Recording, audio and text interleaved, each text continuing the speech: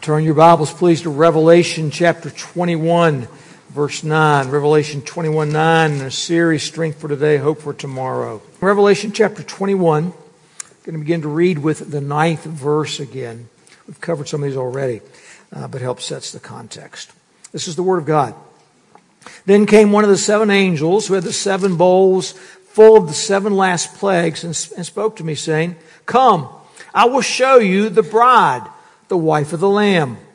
And he carried me away in the Spirit to a great high mountain and showed me the holy city, Jerusalem, coming down out of heaven from God, having the glory of God, its radiance like a most rare jewel, like a jasper clear as crystal.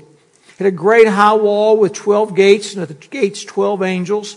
And on the gates the names of the 12 tribes of the sons of Israel were inscribed. On the east 3 gates, on the north 3 gates, on the south 3 gates, and on the west 3 gates. And the wall of the city had 12 foundations, and on them were the 12 names of the 12 apostles of the Lamb.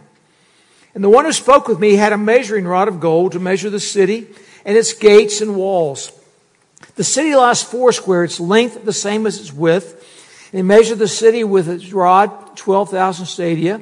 Its length and width and height are equal. He also measured its wall, 144 cubits by human measurement, which is also an angel's measurement. The wall was built of jasper, while the city was pure gold, like clear glass. The foundations of the wall of the city were adorned with every kind of jewel. The first was jasper, the second sapphire, the third agate, the fourth emerald, the fifth onyx, the sixth carnelian, the seventh chrysolite, the eighth beryl, the ninth topaz, the 10th chrysoprase, the 11th jacinth, the 12th amethyst. And the 12 gates were 12 pearls, each of the gates made of a single pearl, and the street of the city was pure gold, like transparent glass. And I saw no temple in the city, for its temple is the Lord God, the Almighty, and the Lamb. And the city has no need of sun or moon to shine on it, for the glory of God gives it its light, and its lamp is the Lamb. By its light will the nations walk, and the kings of the earth will bring their glory into it. And its gates will never be shut by day, and there will be no night there. They will bring into it the glory and the honor of the nations. But nothing unclean will ever enter it, or anyone who does what is detestable or false, but only those who are written in the Lamb's book of life. Then join me. The grass withers, the flowers fade, but the word of our God will stand forever. Let's pray together. Father, we're so glad that we have your word, that it is true and that it is certain. So, Father, we would pray that as we come to your word today, that, Father, your Spirit give us understanding, Father, of the hope we have, Father, of the future that's ours. Lord, an assurance of that hope that gives us strength for today. So, Father, work by your Spirit, glorify your Son, and understanding we pray.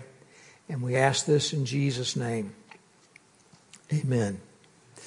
The last book written by Theodore Geisel, more famously known as Dr. Seuss, was All the Places You'll Go.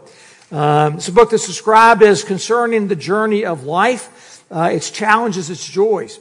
And in the book, for many years now popularly referred to or gifted around graduation time, the reader's encouraged to pursue a life journey of adventure and of exploration of a variety of places.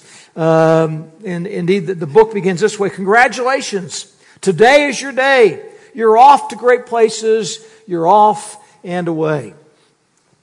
Now, the Bible gives us the stories of people on their journeys through life to great places, their challenges, their joys, but also their heartbreaks, their disappointments, their failures.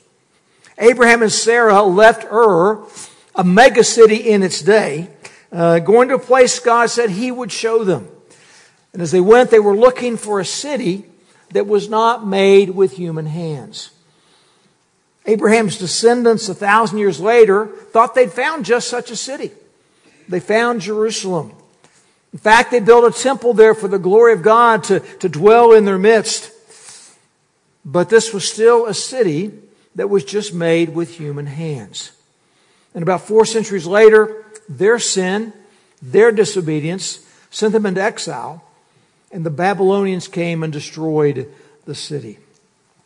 The prophets Isaiah and Ezekiel gave great hope that one day that city would be rebuilt.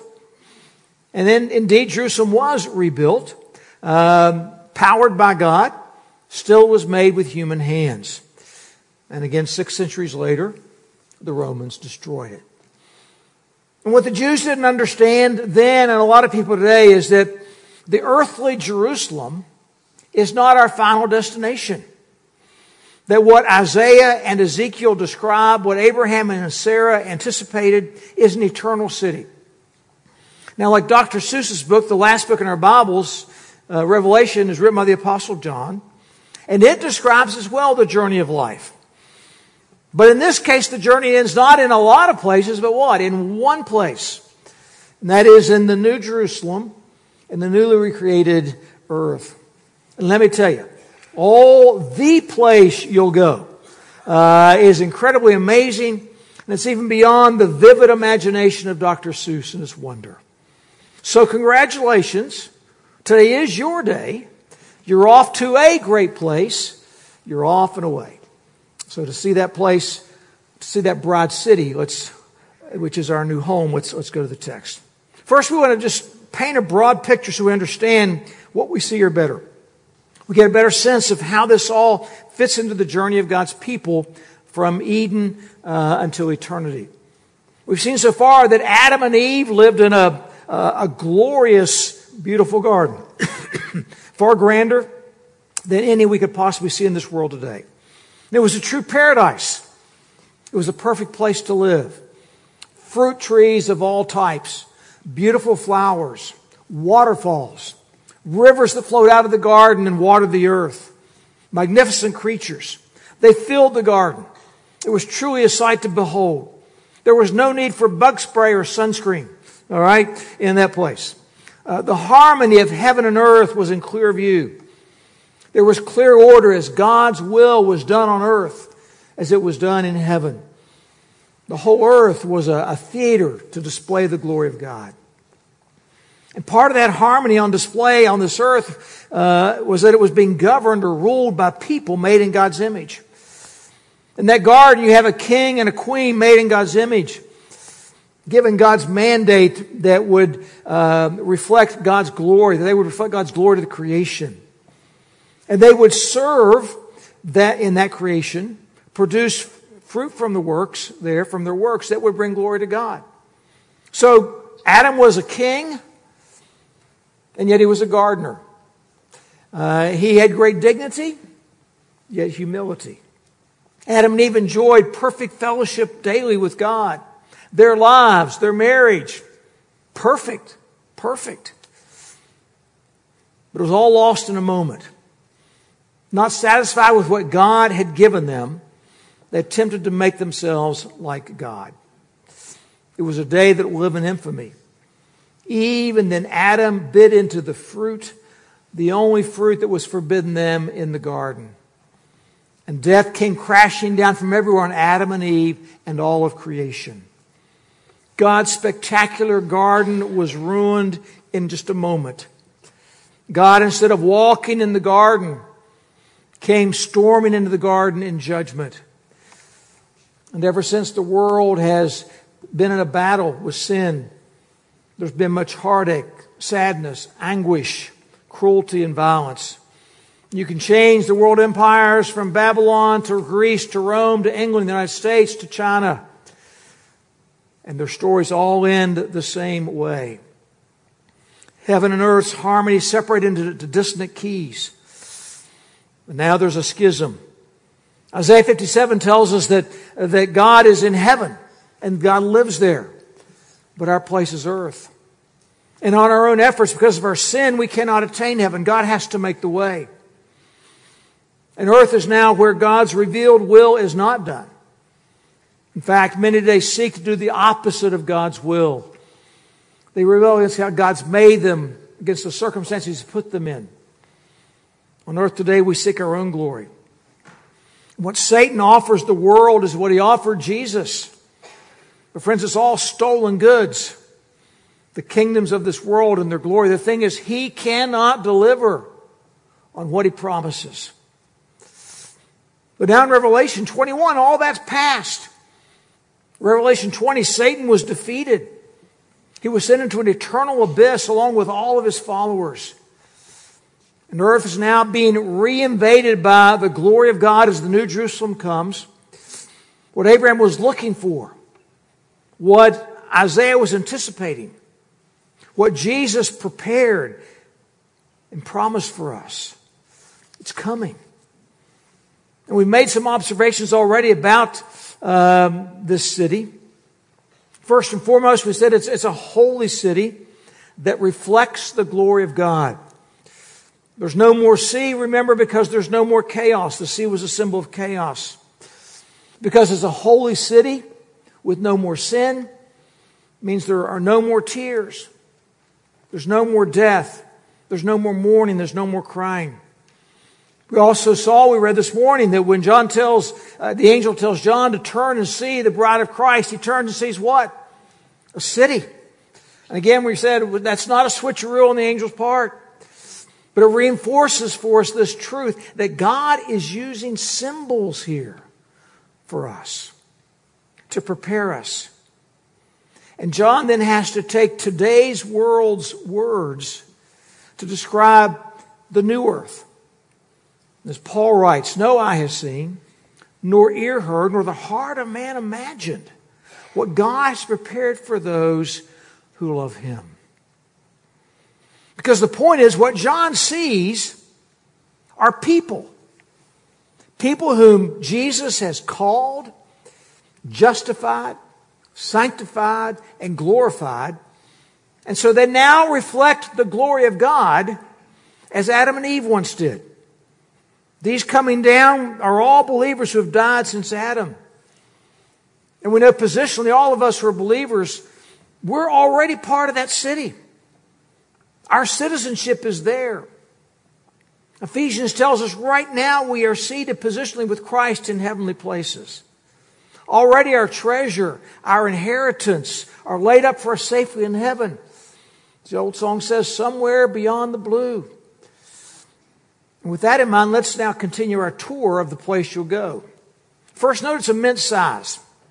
Verse 12, had a great high wall with 12 gates, and at the gates 12 angels, and on the gates the names of the 12 tribes of the sons of Israel were inscribed. On the east 3 gates, on the north 3 gates, on the south 3 gates, and on the west 3 gates. And the wall of the city had 12 foundations, and on them were the 12 names of the 12 apostles of the Lamb. And the one who spoke with me had a measuring rod of gold to measure the city and its gates and walls. The city lies 4 square. Its length the same as its width. And he measured the city with his rod, 12,000 stadia. Its length and width and height are the same. He also measured its wall, 144 cubits by human measurement, which is also an angel's measurement. We went to London several years ago, when Dave and Bethany were there. The immense size of that city, made with human hands, was just incredible. A lot bigger than Nitro. Okay? But can you imagine what the people in John's day would have to say right now if they saw New York City, or London, or Tokyo, or Mexico City? And this city is far more immense to symbolize the immensity of God's purpose to make for Himself a people from every nation, tribe, language, and people on earth.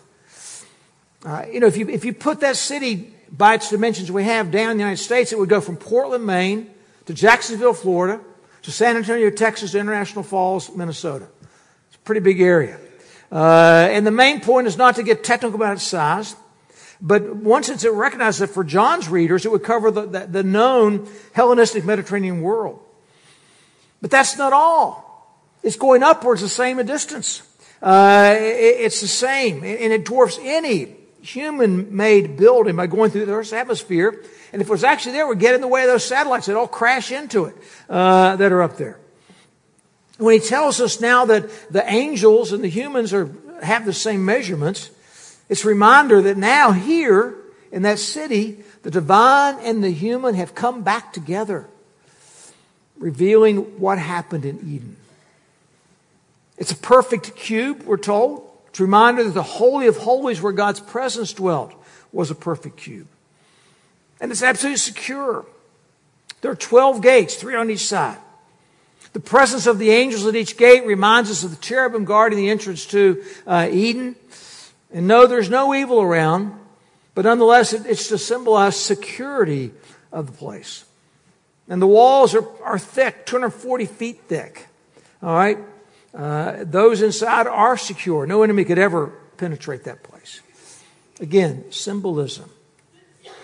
But here's the point. Gundry puts it this way. John is not describing an eternally secure place. He's describing an eternally secure people. So again, these are people. The city gates and walls in New Jerusalem are built from the 12 patriarchs, the 12 tribes of Israel. God's covenant people from the beginning. And it might strike us as odd to have gates that are always open. Isaiah said, your gates shall be open continually, day and night, they shall not be shut. With those 3 gates on each side, 12 gates, the city welcomes anyone who's been drawn to Jesus as he's lifted up on the cross, as he declares to us in John 12. Reminds us this is not a new thing, it's a continuation. It's a completion. It's a renewal of something very old and very familiar. The open gates symbolize that the city is so secure that we have nothing to fear. The vision of its walls and gates symbolize that it's never closed, not limited to any group of people, but all the nations of the world are invited to the wedding feast of the Lamb. With the apostles as the foundation, they're that because they're the ones who gave the good news of Jesus to all the nations. They are the sources of God's truth, which is the foundation for His kingdom. And so their name serves the foundation of the walls and symbolically represent all of God's people coming together as His people. So it's an incredibly beautiful city. It's beyond anything made with hands. Not ordinary in any way. The wall was built of jasper, while the city was pure gold like clear glass. The foundations of the wall of the city were adorned with every kind of jewel. The first was jasper, the second sapphire, the third agate, the fourth emerald, the fifth onyx, the sixth cornelian, the seventh chrysolite, the eighth beryl, the ninth topaz, the 10th chrysoprase, the 11th jacinth, the 12th amethyst. You know, when you go to the cities of the world, when we went to London and Paris, just amazing architecture, historic buildings, beautiful parks. And my eyes were just wide open, taking in the history and the splendor. But unlike our human-made cities, with their great engineering and architectural feats, the new earth and its beauty and glory is made by God, not human ingenuity. And that's why it names natural stones. There's nothing that we could mess with as God's people. And it points us away from ourselves and towards God as the designer. What's emphasized in all this is the radiance of God's glory.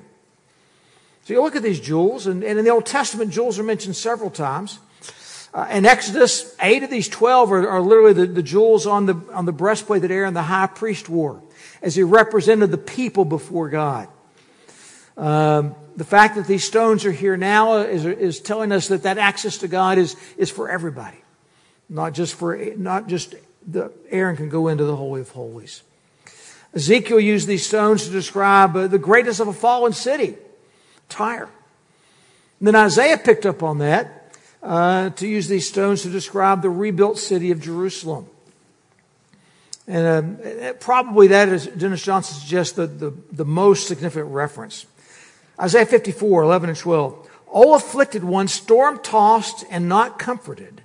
Behold, I will set your stones in antimony and lay your foundations with sapphires. I'll make your pinnacles of agate and your gates of carbuncles and all your wall of precious stones. What's the point? Well, like the people of God in Isaiah, the people in Revelation that have read this are facing many obstacles. But yet they're represented by these jewels. And they are priceless in value and of eternal value that we have is secure in God. And throw with that 12 gates were 12 pearls, each of the gates made of a single pearl. And the street of the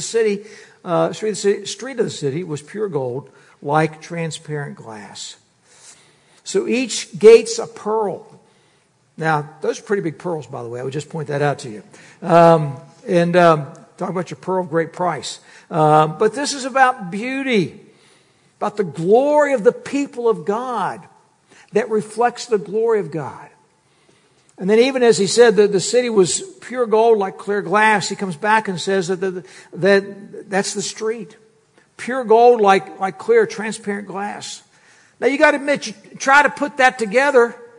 All right, glass you can see through. You ever seen through gold? I haven't. All right.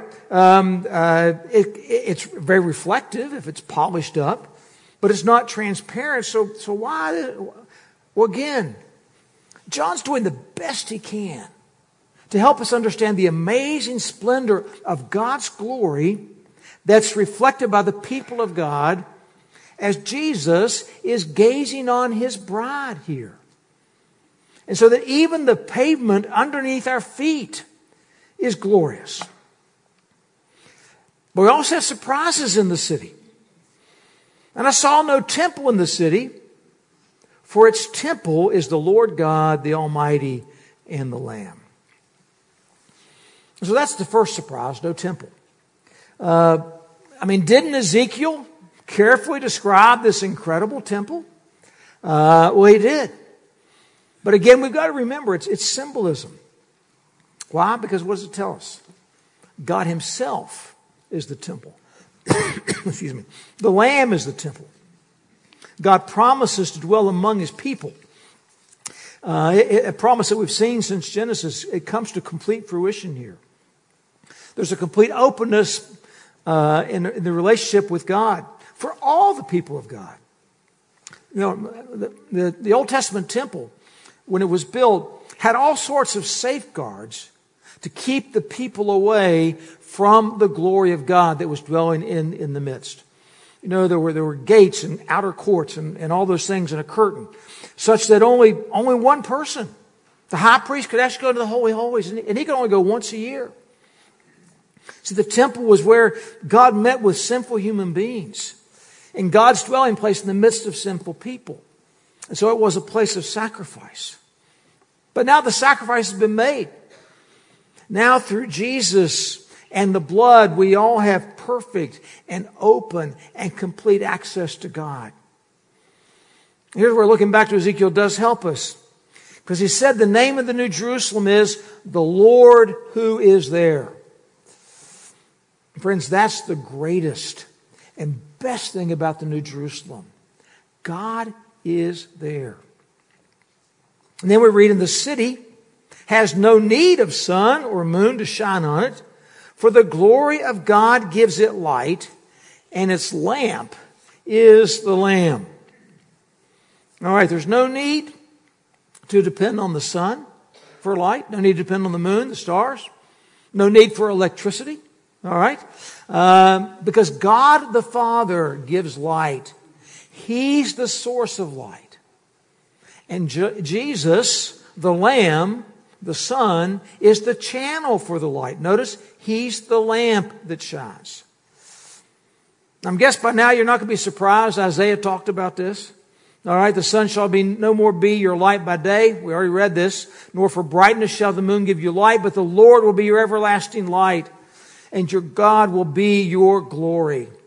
Your sun shall no more go down, nor your moon withdraw itself, for the Lord will be your everlasting light, and your days of mourning shall be ended. All right, the glory of God shining through Jesus will be sufficient light for all to see. The glory of God left the first temple in the earthly Jerusalem, you'll remember, but not this glory. It will stay and be there forever and forever and forever. So what about us? I'm going to suggest a couple of things. One, as we journey, keep our eyes fixed on Jesus. bask in His love for us that would send Him to the cross where He would die for us, then remember, the New Jerusalem on the new earth is far more incredible than we can imagine. And as we sang, we're almost home. Now I have a confession to make. A lot of you have asked me about Becky and I traveling after August. And yes, we have a bucket list of places to go. Back to London, to Zagreb, to Plovdiv. Emma tells us about Budapest. We want to go there. And, Prague, Vienna, Scotland, Wales. My eyes are a lot bigger than my budget, I think, about that, And those are places we may go, we may not. But if you combine all of their splendor and all of their glory, they still do not match the place we will all certainly go who are believers in Jesus. And that's really the critical issue today.